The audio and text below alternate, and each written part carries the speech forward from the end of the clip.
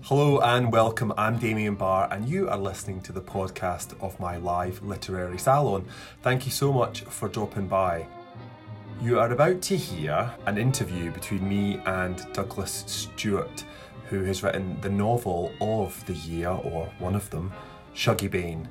Now, I got sent a proof of it and it was one of those books, I was so excited about getting it. All about Glasgow, all about the 1980s, all about a gay boy who had struggled in his relationship with his alcoholic mother, and it spoke directly to me, which you'll know all about if you've read my memoir, Maggie and Me. So this was a book I hoped I would love, and I did. And the interview you're about to hear is between me and Douglas, and it's his first interview for the novel in the UK, and well, let's just say it's doing well.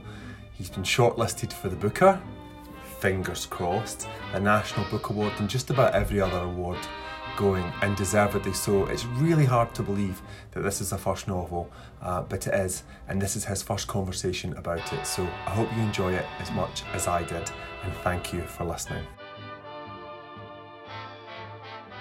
Tonight's book, the incredible Shuggie Bain, is all about Glasgow, the city, the people, its unique charms, and its particular problems. It's hard to believe that this is Douglas Stewart's first novel. It is nothing short of astonishing. The language, the characterisation, the world, it is, in a word, gallus, pure gallus. I finished rereading it today and I was crying again. I just sat there reading. It is astonishing. Shuggie Bain is a wee boy growing up in 1980s Glasgow. His world is his mum, Agnes Bain, who's very glamorous. She's sort of like, imagine Liz Taylor if she was done up from the Barras exclusively. Not Paddy's Market, but the Barras. And if that's too niche a reference, we're going to go much more niche tonight. Shuggie is trying to save his mum and find himself in a city that is both bleak and dazzling. The novel will break your heart, that's exactly what it did to me, only to mend it again, bigger and stronger. It's the world that I wrote about in Maggie and Me, that I grew up into, but here it's brought to life in autobiographical fiction. Douglas was born and brought up in Glasgow. He now lives in New York, which is where he joins us from now. Douglas, how are you? I'm very well. There you are! Two Glaswegians on opposite sides of the world. And so it begins, I know that you are the true Glaswegian in this conversation. I've been waiting for this moment for a long time. It's amazing to be able to finally bring Shuggie home, and this is what he's meant to be, and so this is huge for me, so thank you. Listen, it's an absolute pleasure. I want everybody who's watching tonight to be able to go away and talk about this book. The passion that I have for it is tremendous, and it really, I said in my introduction, it does almost feel like you've written this book for me. It's like I'm trying to think of a novel that could be better suited to my key interests. Can't think of one. I mean, all it's missing really is chickens. If you added chickens, that would be it for me. It is an astonishing piece of fiction, and it's out here in August. Now, can you start by reading us a couple of wee bits from the book? Absolutely. The passage I would love to read to you actually comes from the beginning of the book. It's the first time our heroine, Agnes Bain, who is the very proud, vain working class mother of the Bain family. And as David said, this is a family that are sort of coming apart while the city around them, 1980s Glasgow, is also starting to come apart. But this is where we meet Agnes, and it's from the very beginning of the book, and we start to see how she's chafing at the smallness of her life. Agnes Bain pushed her toes into the carpet and leaned out as far as she could into the night air. The damp wind kissed her flushed neck and pushed down inside her dress. It felt like a stranger's hand, a sign of living, a reminder of life. With a flick, she watched her cigarette dout fall, the glowing embers dancing 16 floors down onto the dark forecourt below. She wanted to show the city this claret velvet dress. She wanted to feel a little envy from strangers, to dance with men who held her proud and close. Mostly, she wanted to take a good drink, to live a little. With a stretch of her calves, she leaned her hip bone on the window frame and let go of the ballast of her toes. Her body tipped down towards the city lights and her cheeks flushed with blood. She reached her arms out to the lights, and for a brief moment she was flying, but no one noticed the flying woman. She thought about tilting further then, dared herself to do it. How easy it would be to kid herself that she was flying until it became only falling, and she broke herself on the concrete below.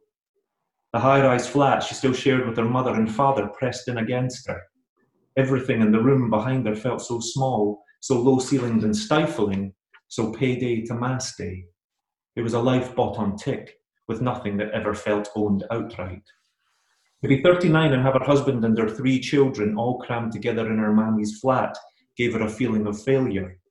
Him, her man, who when he shared her bed now seemed to lie on the very edge, made her feel angry with the littered promises of better things. Agnes wanted to put her foot through it all, or to scrape it back like it was spoilt wallpaper, to get her nail under it and rip it all away. With a bored slouch, Agnes fell back into the stuffy room and felt the safety of her mammy's carpet below her feet again. The other women hadn't looked up. Peevishly, she scraped the needle across the record player. She clawed at her hairline and turned the volume up too loud. Come on, please, just the one wee dance. No yet, spat Nan Flanagan. She was feverish in arranging silver and copper coins into neat piles. I'm just about to pimp out the lot of you. Reenie Sweeney rolled her eyes and held her cards close. You've one filthy mind. Well, don't say I didn't warn you. Nan bit the end off a slab of fried fish and sucked the grease from her lips. When I'm done taking all your menage money at these cards, you're going to have to go home and fuck that bag of soup bones you call a husband for more. No chance. Reenie made a lazy sign of the cross. I've been sitting on it since Lent and I've no intention of letting him get at it until next Christmas. She pushed a fat golden chip into her mouth. I once held up so long I got a new colour telly in the bedroom. That is so brilliant. When I read that, I felt like I was back home sitting at my mum's feet, you know, when she was sitting around with her pals and they were going through the catalogue and they were talking about what they were going to order. Your ear for dialogue is incredible. It's absolutely brilliant. Thank you. It's absolutely brilliant. Well, let's start off with Agnes, because I mean the book is called Shuggie Bean, but really, you know, you say Agnes is the hero of the book, and she is in many ways. The book is about, she's the sun, really, that all these planets revolve around, and minor moons. Most people are minor moons to Agnes. She is, as you describe her there, very glamorous, but she's also very dangerous to herself. I mean, she's almost suicidal, isn't she? That's the first time we meet her, and she's thinking about jumping, and she's thinking about leaping. So tell us about her as a character, how you conceived her and where she comes from. Yeah, so you're right. I mean, the book is focused on Agnes. It's really a portrait of her and looking at her family around her. We see the Bain family as just as they sort of come to be in 1980s Glasgow. They're living in the Sighthill Tower blocks, which still at the time was still a proudly working class, great place to live before it sort of fell into its decay. But Agnes's husband is philandering with her, Damien, and just for the people who haven't read the book yet, he's sleeping essentially with a lot of her friends. And as a taxi driver, he's sort of using his taxi to go across the city. And actually, philandering is too nice of a word for what he does. I was going to say, that's quite a classy word. Shug, the father of Shuggie, is a shagger. Shuggie is a shagger. Let's just say that. I mean, that is the easiest way to put it, is it not? He is a shagger. He's a shagger. He's a terrible shagger. He is. And so, essentially, as Agnes, we see her here, and she's just sort of beginning on the precipice of descending into her addiction, her alcoholism, which really is that consumes the book and consumes everyone, really burns everyone around her. Yeah, as is sort of shagging around.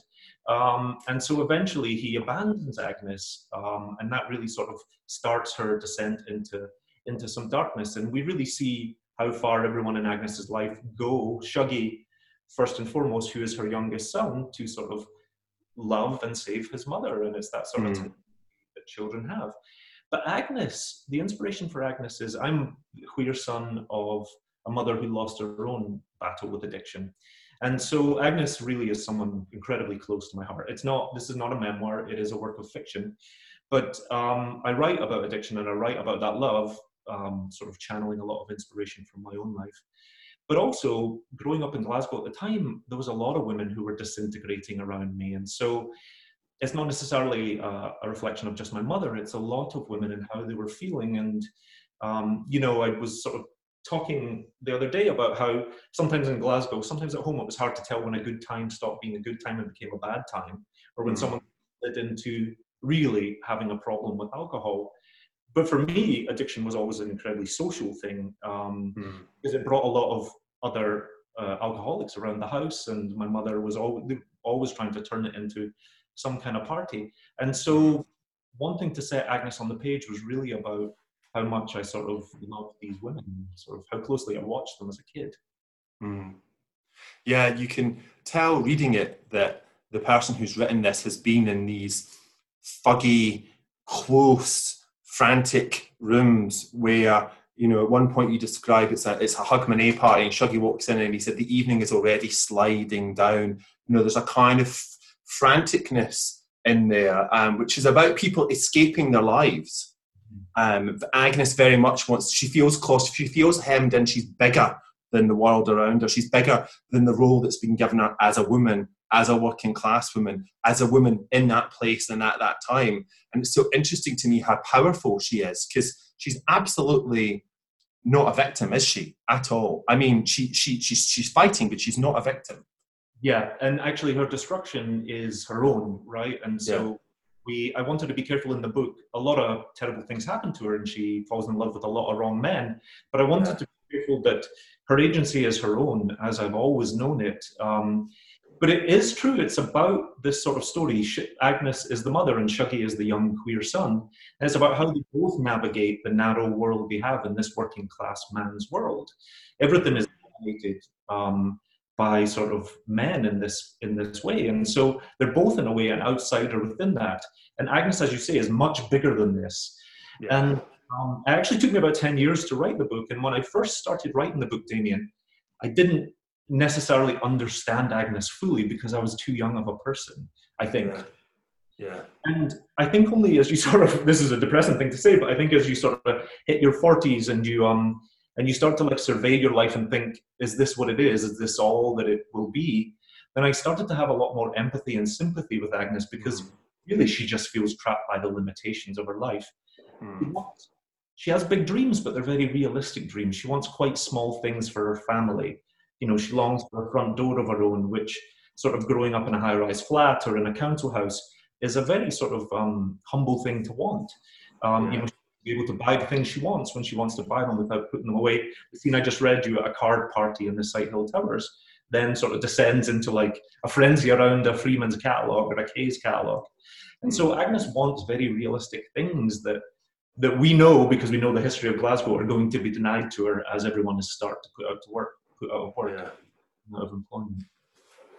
I want to touch on everything that you've just said, but I'm going to start off by talking about how it's a working class man's world, because it very much is, but it's a world that's in flux. Shuggie, when he drives his taxi, says he's looking through the windscreen and he sees Glasgow's changing. He said it's losing its purpose. Even the men are becoming less masculine.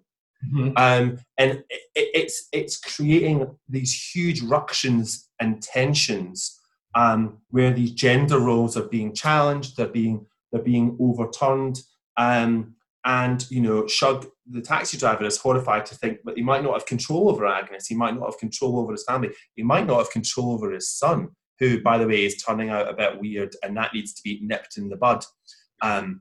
So I wondered if you could talk about that moment of change in Glasgow as the city and as the working class male character of it is changing, and how that character affects the men, the women and the children. Absolutely. You're absolutely right. I mean, it is a working class man's city, but I've actually always known it be run by women, because I think I'm a single mother, and I've always known the strength of the true strength of the city to come from women. I think sometimes through them dealing with what they've been given, or dealing with the mess that they sometimes inherit. But I came of age in a city when really it was just an expected thing that we would go into the trades of our fathers, or we would sort of have a job for life, or we would just always be useful young men. And so we almost didn't question it of that class. And so of the 80s, when, you know, my brother-in-law was put out of work at the shipbuilding, when the coal mine that I grew up around was closed down, there was just nowhere for the men to turn. It was already an incredibly narrow place emotionally for men to sort of exist in, right? Yeah. And I think Deborah Orr writes beautifully about it in her Motherwell book. When she talks an incredible memoir. Yeah, rejecting Ravenscraig, actually, or rejecting the fear of it.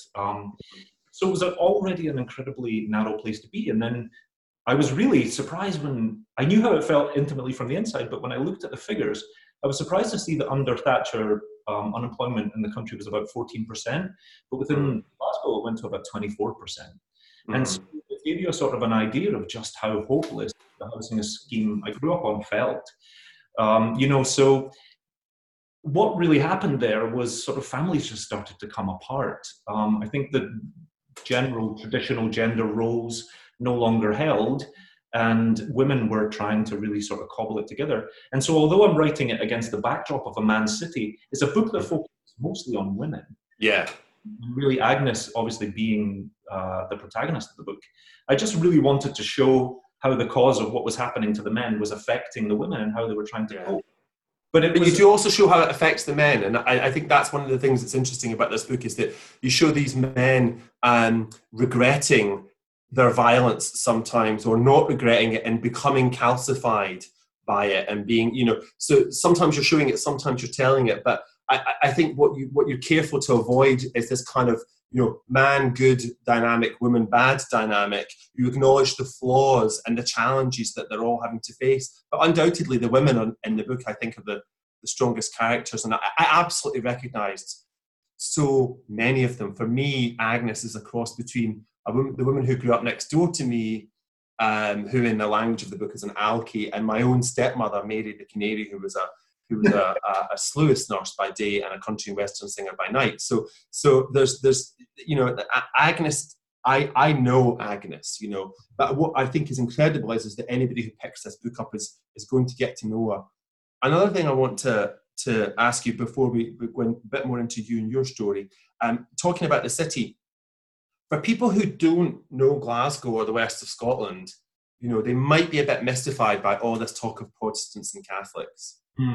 But it is really important, isn't it, to understand that Agnes is a papist, she is a Catholic, and Shug is a vain, self-obsessed prod, and so therefore Shuggy, the boy, is a Haffer. So just talk to us a wee bit about that dynamic and what it means to people who might be looking at it just going, what?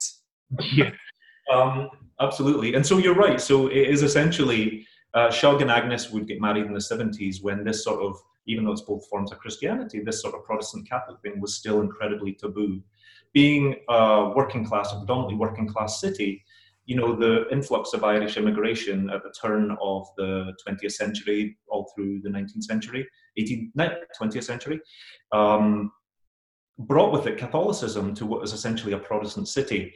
And then with that, obviously there was sort of, when they came, they were undercutting wages, they were sort of ghettoized in a way. And so the city is often organized into housing schemes that sort of separates Protestants and Catholics.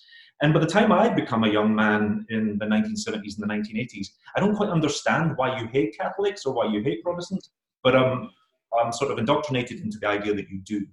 And so, and it's a very... And so what are you?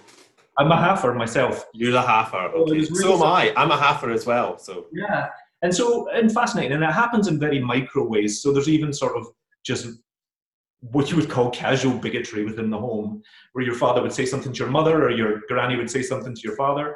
And so there's that sort of sense of resentment, because although they're absolutely the same religion, I think there was a sense of Catholics being slightly more upstanding, slightly more righteous. They were suffering a little bit harder. They were more about family.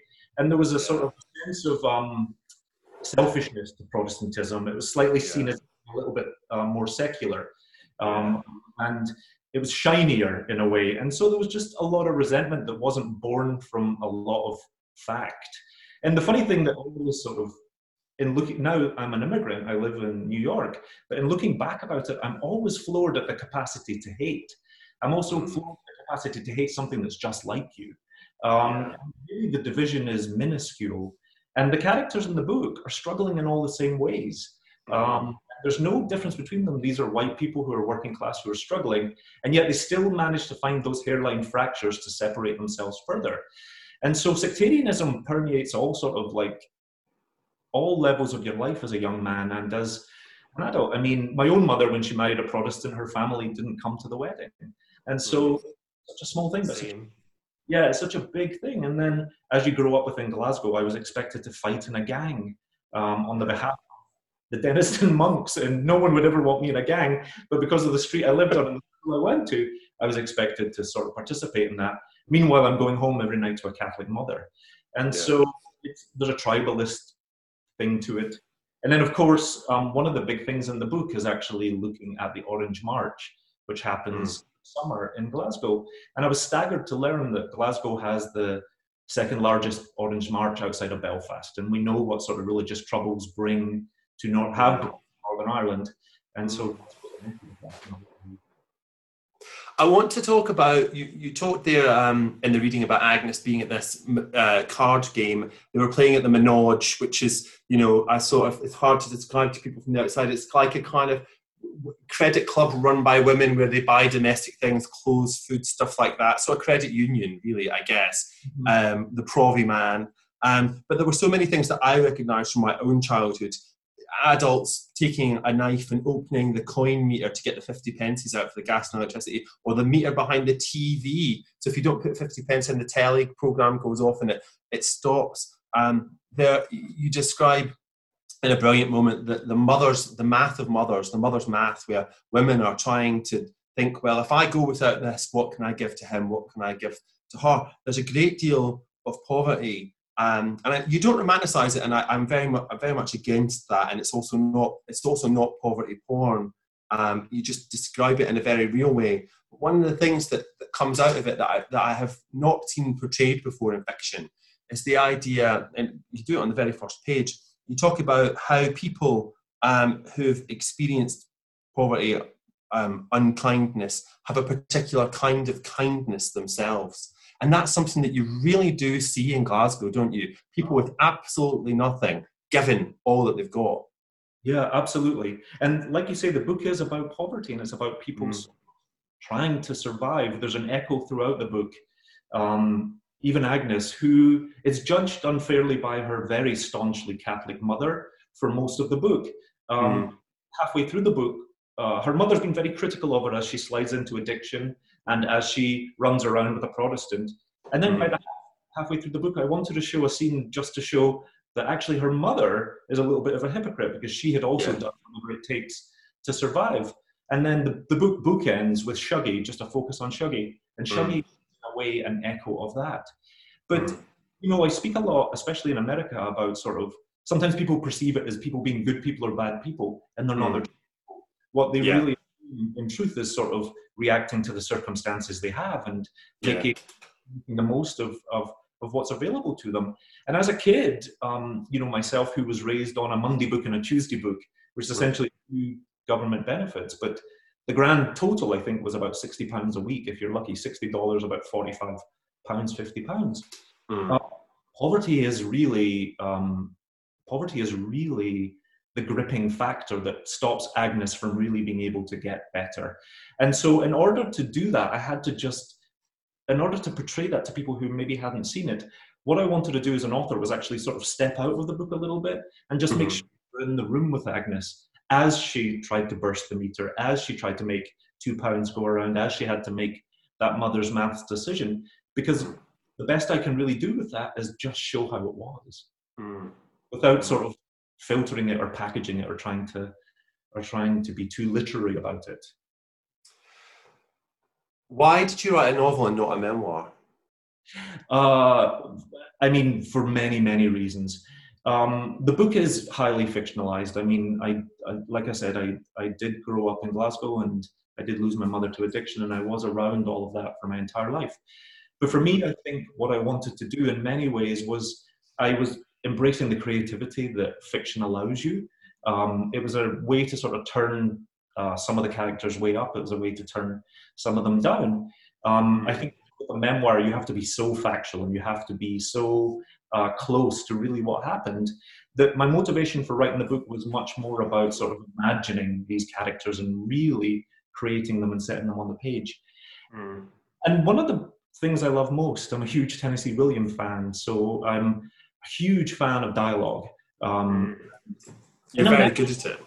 Yeah, and in a memoir, you have to be very careful with that because, of course, you're trying to record what happened or stay as close to it. Whereas in fiction, the world's your oyster, and that was often part of the decision. Did you ever try and write it as a memoir, or did you make the transition to a novel, or was it from the very beginning, I'm always going to do it as a novel? It was always as a novel. I think what happened is that I wrote it out of chronology at the beginning, so I actually captured the scenes as I thought about them or as I imagined them. And some of them are, to be honest with you, Damien, some are very accurate and absolute remembrances of what happened. So yeah. They sort of balance in that, but I knew I was first of all just trying to capture the scene, because actually when I first started writing the book about 10 years ago, I wouldn't allow myself to believe it was a book, because I felt like if I sat down and I said to myself, you're going to write a book, then I would be intimidated by it and it would become far too much to handle. And as a class kid, I was already so intimidated. I was already felt so much on the outside. And so I got through it however I could. And I found when I sat down and I started to capture the scenes on the page, it just started to flow out of me. And my problem with the book actually wasn't about getting it onto the page, it was about keeping it on the page. Because the very first draft of the book, I think, was about 900 pages, single-spaced. Yeah, that's too long. That's just too long. That's just too damn long, yeah. It was a nightmare to edit and to manage and to handle. But it was such a pleasure to write. And a big part of also writing it, I think, was sort of, I feel often like two very different people. Obviously, how do you mean? Yeah, well, obviously I'm the boy who grew up in Glasgow, and having lost my mother, a lot of Glasgow, I sort of was left behind for me. There was nothing there, I lost my mother when I was in high school, Damien, and so I've been sort of on my own since I was 16, and then when I made the really stupid decision to fall in love with an American, I've been in New York for 20 years. And so there's two very distinct halves to my life, right? Mm. And so part of sitting down and committing to writing Shuggie and really wanting to bring that forward was me sort of coming to terms with the boy I was and trying to bring him back into my life and hold him close to me. Mm. And so Shuggie for me was a pleasure. I think it feels in some ways, we said at the beginning, like in some senses like a homecoming. When I was reading the book and knowing a bit about your story, and you having basically run away, and now you're in this book, you've written this book, you've chosen to put yourself back in that world. You've chosen to sit here and talk to me about it. You're going to get into the world and talk about it. So it feels in some senses like this fiction, which is autobiographical, but nevertheless is fiction, has allowed you to synthesize those parts of yourself. And people often talk about memoir as healing because they think, well, it's cathartic, it's true. But I actually think that writing fiction can be healing as well in a way that people just don't often talk about. Yeah, I fully agree. It's absolutely healing because also there's a lot of wish fulfillment in it. And I think sometimes turning up and turning down some characters, making them slightly more arch or making them more pathetic, you can resolve a lot of things that maybe are not so black and white in real life. But leaving Glasgow, I didn't run away as much as I was kind of just untethered. There was nothing, not having any parents. There was nothing that sort of to hold me there, and so I was kind of blown away in a way. Sort of set out on the wind a little bit, and I never intended to not be there. It just there was nothing to anchor me in place. Did you ever know who your dad was? I know who my father is, but I never knew him. Right. So there's no contact there now. No. I think he's been dead many years. Right. Okay. Because I think the thing that's interesting, I went through this with Alan Cumming when he wrote his memoir, and I launched his memoir, was we were talking about, when you write something, whether it's memoir or fiction, you're inviting people into your life. in a sense. And I think that with this book, you're definitely going to get the ghosts. Yeah. Sure. Oh my God, it's terrifying in that way. It's such a form of self-exposure to sort of really take your feelings and sort of to place them in a book. And I have to be honest with you, I've been anxious for about 6 months. The closer you have. Public, it's a natural thing, I think, for any writer. But of course you have.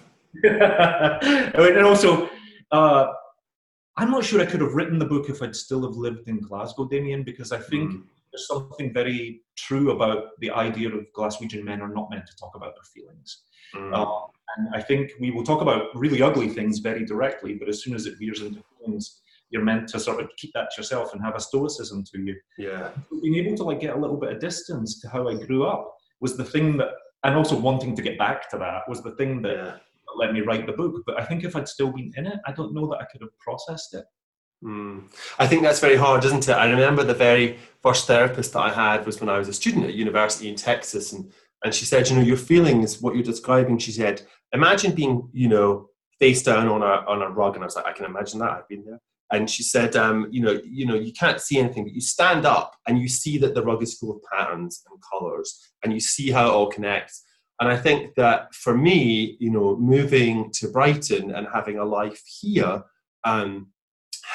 gave me the necessary perspective, and falling in love with a man from England and having a very safe, stable life gave me the safe space from which to write Maggie and Me, and also from which to write You'll Be Safe Here, because although that's a novel and it's South Africa and people might think that's very different, you talked about wish fulfillment. I've put so much of my childhood and my life into that novel that I couldn't put into my memoir, and I think it's just all sitting right there and it's really obvious, and people mistake it for fiction, which I think is really interesting. And for you, it's being in New York and falling in love with an American and looking back all that way across the Atlantic, and taking then what you need from your childhood. And I think that's a really healthy, brilliant place to be as a writer and as a person. That's what you needed to be able to provide us with the novel. It's absolutely true. And there's been a lot of healing as well in the book, but also an enormous amount of sort of bringing my own life full circle. I actually wanted to be a writer as a young boy, but funnily enough, I went to high school with Darren McGarvey, who wrote Poverty Spy. Yeah. It's still perceived as a thing in that high school. My own education was so disrupted by my mother's addiction, by the fact that I was doing everything I could to avoid bullies because I was gay, and so my schooling was terrible. But nevertheless, I wanted to be a writer. I came to books really late in life. And the sad reason why I came to books late in life is because I just didn't have the peace within myself or the peace outside in my environment before then to concentrate on a book. In the high school I went to, if 320 kids started, then only 12 were there for sort of higher education. So the school just winnowed out. And suddenly at 16, I could look at a book. I just could concentrate for more than 15 minutes. And so I came to books far too late in life to fulfill my desire to be a writer. And instead, actually, I went into textiles, which is also a dream of mine and has done me incredibly well. But textiles was seen as a trade, a very Scottish trade, right? The manufacturing and design of what can be more Scottish. And so really writing Shuggie for me was a delayed thing that I had to do. It was something I've been dreaming of doing for such a long time. And also why I took so long with it, actually, because I was just enjoying it. It was the writing that was important, not necessarily being a writer, if that makes sense. Oh no, that makes total sense. That makes total sense. I mean, I will say to you, you could have done it in 5 years and then given us another book another 5 years later. It's a little bit selfish. I'm not sure I entirely buy it, but I feel quite certain that there is another book on its way. We'll come to that at the end. I want to talk just a wee bit there about reading. As a gay Scottish man, did you feel, or when you were reading fiction, did you often feel represented? Did you ever, who were the writers that you looked at, Scottish writers or other writers, that made you think, this is me, these are my feelings, this is what I want to talk about? Yeah, absolutely. I never felt represented, but nothing to do, also to do with being gay and queer, but also sometimes just being Scottish. Yeah, Working yeah. class on the west coast of Scotland, it was a lot. It was really only when I became an adult and I could search out those books that I could see it, because it's a shame that we don't sort of put the great Scottish writers in front of Scottish kids, you know. Yeah. And so you have to really go and search for it. But books that have been But we do, that has changed since, I mean, you know, Janice Galloway is on the curriculum now in Scotland, as far as I'm aware. And you know, obviously we should be as well. But you and I are hoping for Val McDermid to be a whole semester. But I think that I think that it's interesting now. You know, looking, Scotland's publishing scene is absolutely amazing. Scotland is, you know, there's a first minister who reads books and who celebrates books, and you know, it's not to say there isn't a lot more that could be done in Scotland, because there absolutely could be. But I think that has changed. More voices are being heard. Yeah. And every time I find or I discover Scottish books, I just feel so seen and so empowered. And you know, I remember just it must be about 20 years, but discovering Alan Warner for the first time. Oh yeah. Morgan Caller is one of my favorite books of all time, and These Demented Lands. It just suddenly spoke to me on every level. Where you said you felt my book had been written for you, that's how I feel about Alan Warner. You know, that is the connection. And then Agnes Owens has been. Oh, I love Agnes Owens. Why doesn't everybody know who Agnes Owens is? She's an incredible writer. Incredible writer. And if anyone's looking to get into it, I mean, she's very famous for Gentlemen of the West, but I love her short book, For the Love of Willie, which is also the funniest title. But actually, it's the best title ever. For the Love of Willie, try saying that with a straight. Exactly. But you know, I love her short story, the one that's set on the beach, the really scary one about the wee girl and the wee boy, and they're on the beach opposite Turnberry at the lighthouse. And terrible, terrible things happen on that beach. Her short stories are amazing. And wasn't she discovered by Liz Lochhead? She was. In a creative writing class. That's right. And James Kelman and Alistair Gray. And I think because, you know, she was the true definition of a working class writer. She was a woman who was cleaning houses, I think, and had 5 kids. And only after the death of her youngest son, I believe, in some gang violence, did she really focus on her writing, much, you know, very late in life. But yeah, phenomenal. And what I love about Gentlemen of the West is it deals with sort of the hard industrial landscape of Glasgow, the same as my does, but it's written from a woman's perspective, from a mother's perspective. And she's looking at unemployment amongst young men with, I think his name's Cal, it might be Cal, Mac. His name is Mac, the protagonist. But you can tell she has it with all the empathy and sympathy and tenderness of a mother worrying about a son. It's a beautiful. No, she's an incredible writer, and I absolutely love her. I've got her collected stories somewhere, and I feel like the jacket has a woman swallowing a key on the cover. I feel like, but I do think that she's one of those writers that should be much, much, much better known. And she's incredible. You talked there about the landscape. In Shuggie, you take us to these places that will be so alien to so many readers, not just like readers outside of Glasgow, but readers who are from the posh bit of Glasgow, or you know, never mind readers from Edinburgh, whose minds will be blown by the idea of a Bing. You know, so you take us to the Bing, and you described it as a petrified sea, and you know, Leek, Shuggie's brother, goes scrapping in this big old factory. I mean, these industrial places are right at the heart of Glasgow and right at the heart of this story, aren't they? They are, and they're so close. Actually, it was a discussion often with my American agent and other people, just sort of understanding how the city is very industrial, and then you go outside and there are these coal mining communities of North Lanarkshire, and then next to the golf course, which is the fanciest place you've ever been in your life. Yes. And so they just sit cheek by jowl in that way, and it's, but again, because of sort of the limits of poverty and not being able to sort of explore more than the wee few streets you might know, sometimes overlook each other very well. You know, the people living, I grew up in a sort of coal mining town in Lanarkshire, much like the characters do, you know, they're sort of almost marooned there in a way, just as that closing down the colliery. And the actual mining town, Pithead, in the book is a fiction, and it's turned all the way up in the sort of the style. I was very inspired actually by the movies of Bill Douglas, which is a very sort of dark, sort of slag is blowing through the air. It's very sort of. But these ring Glasgow, and so Glasgow just has all of these different layers to it. Yeah, no, it was a sort of kind of industrial archaeology almost that we were going through, and seeing that changing in real time was absolutely incredible. And of course, there's also the south side of Glasgow, which gets mentioned in there. I see lots of people in the chat shouting. There were lots of bings in Fife as well. Nobody said there were. It's fine. You're allowed to have bings in Fife. That's all right. You mentioned your American editors there, and I wondered how they go on with the language, because I had this with Maggie and me where they were saying, well, we think we might have to produce a glossary for American readers. And I'm like, do they really need a glossary? So I don't think they do. But, there are so many uniquely brilliant Glaswegian 1980s words in there. We've got Hochin, we've got Bism, we've got one of my all-time personal favourites, Whomeister. Absolutely. And a lot of Whoers as well.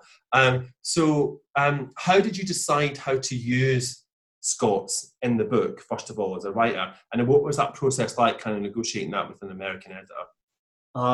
So the Scots I wanted to use in the book, I just wrote it as exactly as I wanted it. And so there's an interesting device in the book because Agnes is a very vain woman. And so although growing up within Glasgow, she wants her family to speak better, posher than they are.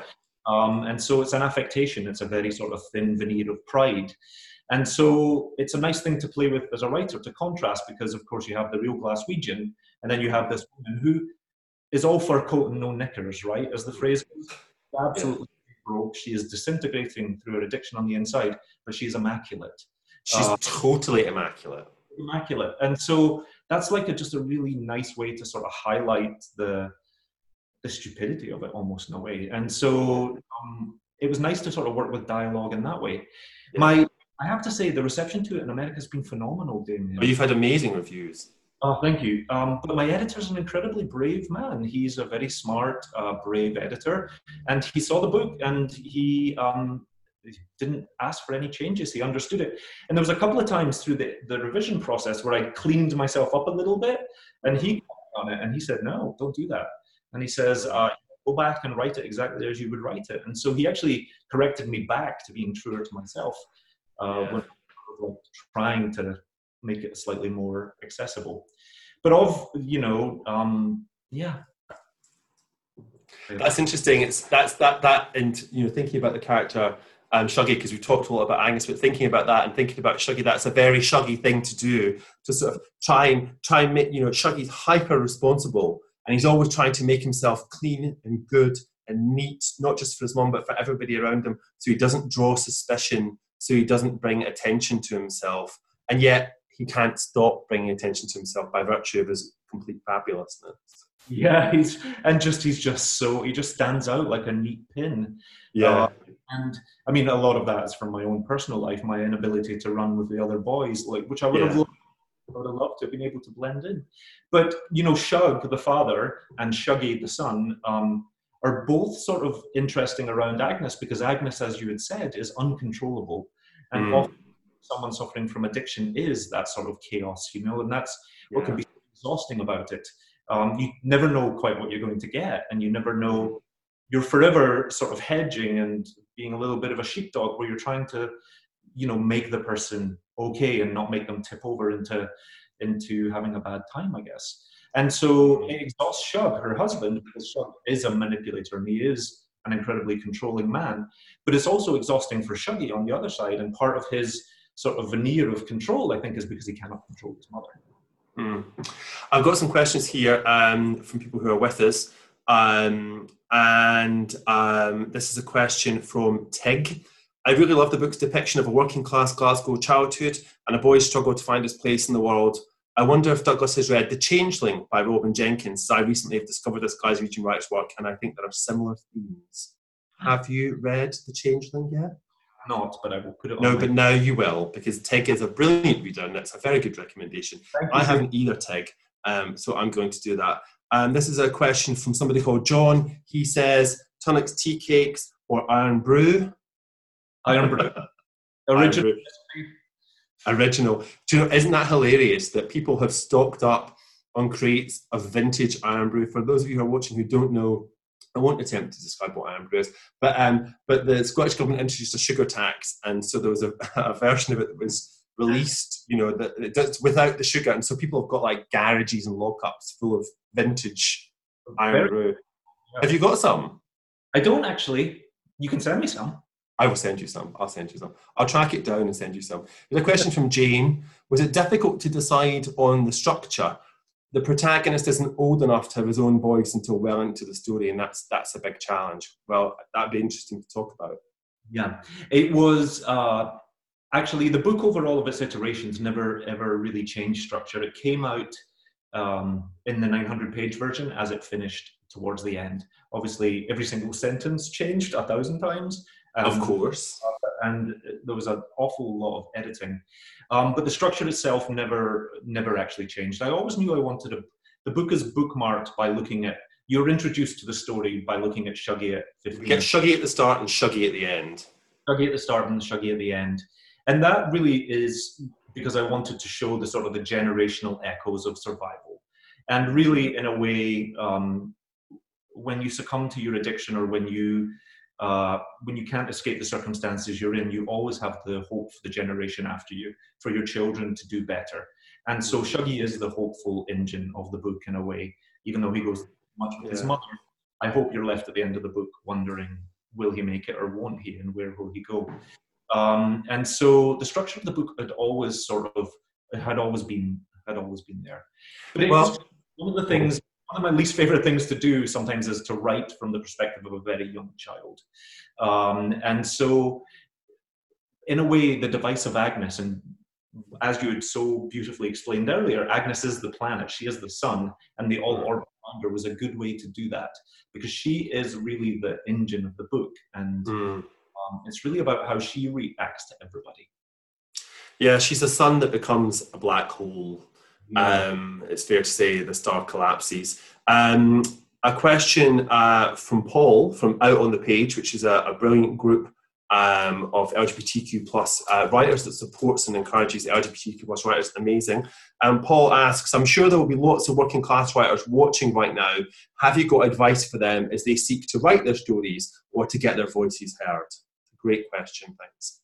Yeah, thank you, Paul. I do. I mean, I think my advice would be is, we often, as writers, place an awful lot of emphasis on education and on being able to have access to those sort of networks. As a working class writer, you come, I imagine, with so much life and so much life experience that is so worthy of the page. And I always feel I don't have any writing experience. And it took me a long time, and it took me 10 years, and I had to refine and get better. And when I first began, actually, Shuggie, I was aping all of my idols. You know, I was trying to be Cormac McCarthy and Toni Morrison and Alan Warner. And actually, when I stopped doing that is when the book became my own book, and when I sort of leaned into my strengths. But I don't have academic strengths in that sense. And so for working class writers, I would say is bring to the page what only you can, because the world actually needs it. The rest of it is about getting it noticed, I think. But I would commit it to the page as fearlessly as you can manage. I think into how you're supposed to be as a writer, how you're meant to act, and who you're meant to know, and you know the school you're meant to have gone to, and the retreat you're meant to have partaked in. And if that's not something you can access, then don't. But that is so much of the world of publishing, isn't it? Still, I mean, these barriers still need to be broken down and challenged, and it's books like this that do that. And you know, like the anthology Common People, which Kit de Waal edited, which is an incredible collection, and there are lots more. You know, there are other anthologies available, and I think that, you know, I remember when I went to my editors at Bloomsbury with Maggie and me, and I was describing to them, you know, they were reading, you know, scenes of poverty and scenes of violence, and you know that they were kind of appalled by and shocked by, and they, you know, for them it was a sort of eye-opening experience, and I wanted them to look beyond that to the writing and to the characters and to the story. You know, it's so hard for people initially, a lot of them, to kind of get over that. And I remember thinking, here's the thing, I've toned this down for you. because I didn't want to upset you, nice middle class people. But there's also a process of education that you have to do, I think, as well as a working class writer, because your experience is seen as other, or somehow secondary to the normal experience, which is in publishing is middle or upper middle class. I agree. And also, I don't mean to infer that all working class writers feel like this, but I had such an inferiority complex. I just felt unwell. Oh, yeah. And part of why it took me 10 years to write it is, first of all, I had to prove to myself that I belonged and that I could come up with the goods.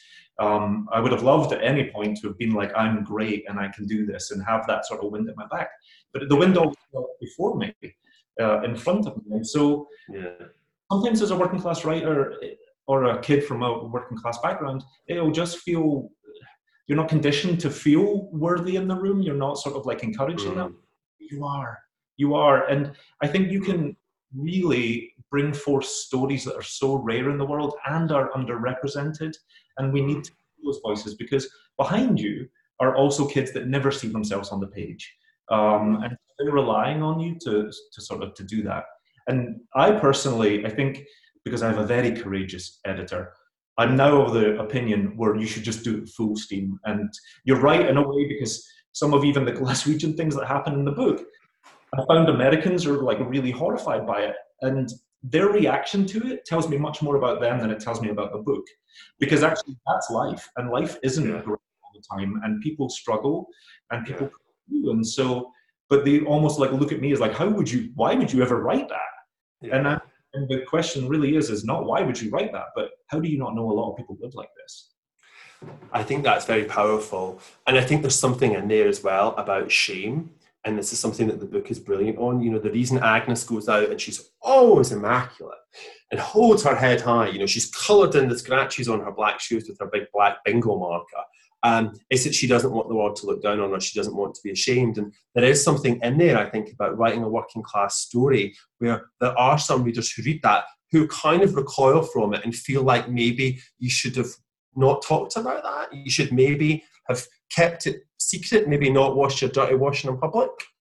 Totally. And that's back to our initial conversation, is I think if I stayed in Glasgow, I wouldn't have felt the emotional power to do that, because I'm certainly conditioned to not air my dirty laundry in public and to not sort of share it, or my feelings.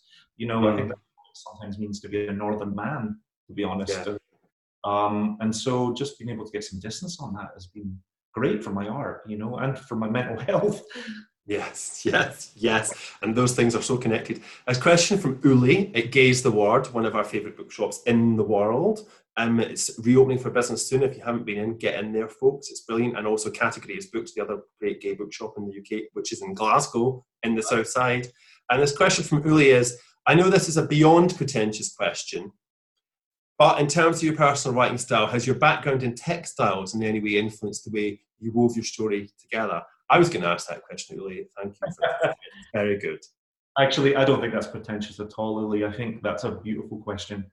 Yeah, it has. It absolutely has. Because as I explained before, I just wasn't seen as a kid that should be in literature or in the world. And my teachers were incredibly encouraging, Damien. I don't want that to come across as a knock on schools. What they saw was a kid who wanted, just had to survive. To be honest, had to sort of pay for himself and survive. And so they encouraged me towards where they thought I could flourish. And so it wasn't about saying I couldn't do it. It was about trying to get to the right path. But when I first began to write, Shadi, when I first began to write in my 30s, I was aping all of my idols. And I realized actually that I was terrible at that. And if that was how I wanted to do it, then I would just always be a very sort of like F-list version of them. But actually, I have a really advanced visual language. I've spent 20 years sort of like thinking about how things look, explaining how they look, sort of like really creating evocative worlds for people. And that's part of my textiles and fashion background. And so when I actually started to sort of realize what my strengths were is when the book started to be able to flow out of me. And I actually write often in a very visual way. I think very closely about sort of how people, what they're wearing, how, position themselves. And that's really just me leaning into my strengths as a textile designer in a way. The book, we talked about the ending a little bit. I would like to know if there is more of Shuggy's story to come. If we're going to find out what happens. I'm not going to do any spoilers, but I just want to know. I can leave it generally and say, is there more for Shuggy, that we're going to get to hear about, or is it all just going on in your head and you're going to take another 10 years to share? Well, I don't want to get myself or anybody into trouble. I don't think you're going to hear from Shuggy again. Okay. I think Shuggy is... I wanted to leave you where I did with Shuggy because I actually wanted him to be yours, Damien. After being mine for so long, I wanted the concern for him to be yours, or to be the reader, and sort of to leave him as someone in your life. I am working on my second novel, which will be a lot quicker than my first novel. In fact, I'm hopeful that it's almost finished. And it is again set in Glasgow. And it is again sort of focused on sort of sectarian violence. I want to go deeper into a lot of things as a writer. There's a lot of things with Shuggy that I just felt like, I got to, and I just want to really sort of go into it. But this, I'm hoping, will be almost a love story between two teenage boys, Romeo and Juliet, meets deliverance, meets gang warfare. So there's more for me coming from me on Glasgow character, but not on Shuggy. What's it called? Have you got a working title? I do. It's called Loch Awe. It's called, say again? You're the only person who's not allowed to say that. It's called Loch Awe, as in the Loch. Yeah, Loch. Yeah. Loch Awe. Oh, Loch Awe. All right. Okay, I got it. Yeah. There was a wee lag. No, I got it. No, Loch Awe. No, I got it. Lovely. Yeah. I'm very, very, very excited for it. When the book is about toxic masculinity, and so when there's characters that take these young boys away into the wilderness of Scotland in order to teach them how to man up. And so this is where you really start to get into, and I sort of brush on it a little bit in Shuggy, because there's a scene in Shuggy where Agnes does something so heartbreaking in order to try and get Shuggy some masculine. She sacrifices herself in a way, in a sexual way, just to get a father figure for Shuggy. And I thought to myself, oh wow, I want to know more about that sort of thing and the expectations of men. And so Loch Awe is about that. It's about toxic. Yeah. I'm very, very much looking forward to seeing that. I'm very interested in it, and I just something about it just made me think of Alexander Chee's Edinburgh, which if you haven't read, I would encourage you to read that. It's the novel that How to Write an Autobiographical Novel is about, and it's partly about, in a different way, men and leadership and boys and all of that sort of stuff. It's really interesting. That's something that I've written about too recently. Have we got any more questions from people? I'm just going to look and see. And Douglas, did you have any questions for them or for me? Well, not a question, but maybe a comment. I absolutely love You Will Be Safe Here. Congratulations. Oh, thank you very much. I'm reading it at the moment. It's a beautiful book. And you know how much Maggie and Me meant to me as well. And so actually I discovered it quite late, and I'm kind of glad that I did, because I would have been so intimidated by it if I'd have read Don't be daft. Shuggy. But it's crazy. We actually I Googled it, and we grew up 8 miles apart, Damien, you and I. We grew up 8 miles apart? As the crow flies, yeah, because I was in North Lanarkshire, you were in Newark Hill, right? Yeah. Oh my God, so we were actually really not very, very far apart at all. God, 8 miles though, in that place, in that time, it might as well have been, a world, really. So I was going out to Bennett's when I was sort of 15. Where were you? What were you doing? I never went to Bennett's. You never went to Bennett's? I didn't often go to Bennett's, but I went to Club X a lot. Their sort of basement nightclub, but that was more my scene. That means that you were cooler than me. Because I was in the disco and you were in the club. I was in the club, yeah. But Club X was my place. But that's funny, we're contemporaries. It's really, it's amazing. It is amazing. I wonder if we were both in Santini's chip shop at the end of the night, asking for fish and chips and brown sauce and extra salt. One Friday night, and then I was like, so funny. That's absolutely brilliant. When I was reading your novel, there's a character in there called Ginty, and it reminded me of Ginty, who was the very butch number who was the bouncer at Bennett's. And when I first went to Bennett's, when I was underage, I went in there with this guy and I said, oh, you knew the guy on the door liked you. Who was that? And he was like, it's not a guy. That's Big Ginty. And I was like, oh my God. That was my first big butch lesbian. I was so excited. Yeah, absolutely bonkers. Absolutely bonkers. Yeah, it's a place in a town that I think is really rich. I'm sure there are more stories to come from there. I think so. Yeah, I think so. And Glasgow is such an incredible city because it just possesses the imagination in that way. Yeah.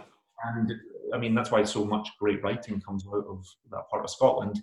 But I can't stop, obviously. I'm pretty sure my American editor would love a big American book, but it's going to be another Scottish book. Good. Well, good. I'm very glad to hear that. So I just want to say thank you to Douglas and to all of you for joining us from all around the world. Our next Salon Live is online on the 7th of August from 8 till 9 p.m. And it's the world premiere of the new thriller from S.J. Watson, who wrote Before I Go to Sleep. It's called Final Cut, and it's about a filmmaker who's lured to a seemingly ordinary town called Blackwood Bay. And you can also catch past salons and new stuff from us on our YouTube channel. So if you just go onto YouTube and look for the salon, you'll find us, and we're going to be adding loads more stuff there. And you can find out all about us on our website, which is just www.theliterarysalon.co.uk. So I just want to say thank you to Team Salon, and thank you, Douglas, for coming on tonight and opening your heart and reading to us and being so honest and just being so incredible. I absolutely loved the book.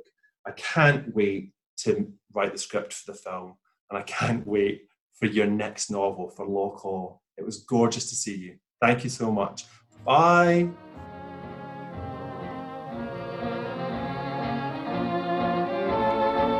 Thank you so much for joining Douglas and I to talk about Shuggie Bain. We've since talked about the book more at the Edinburgh Festival, and you can catch that on their website.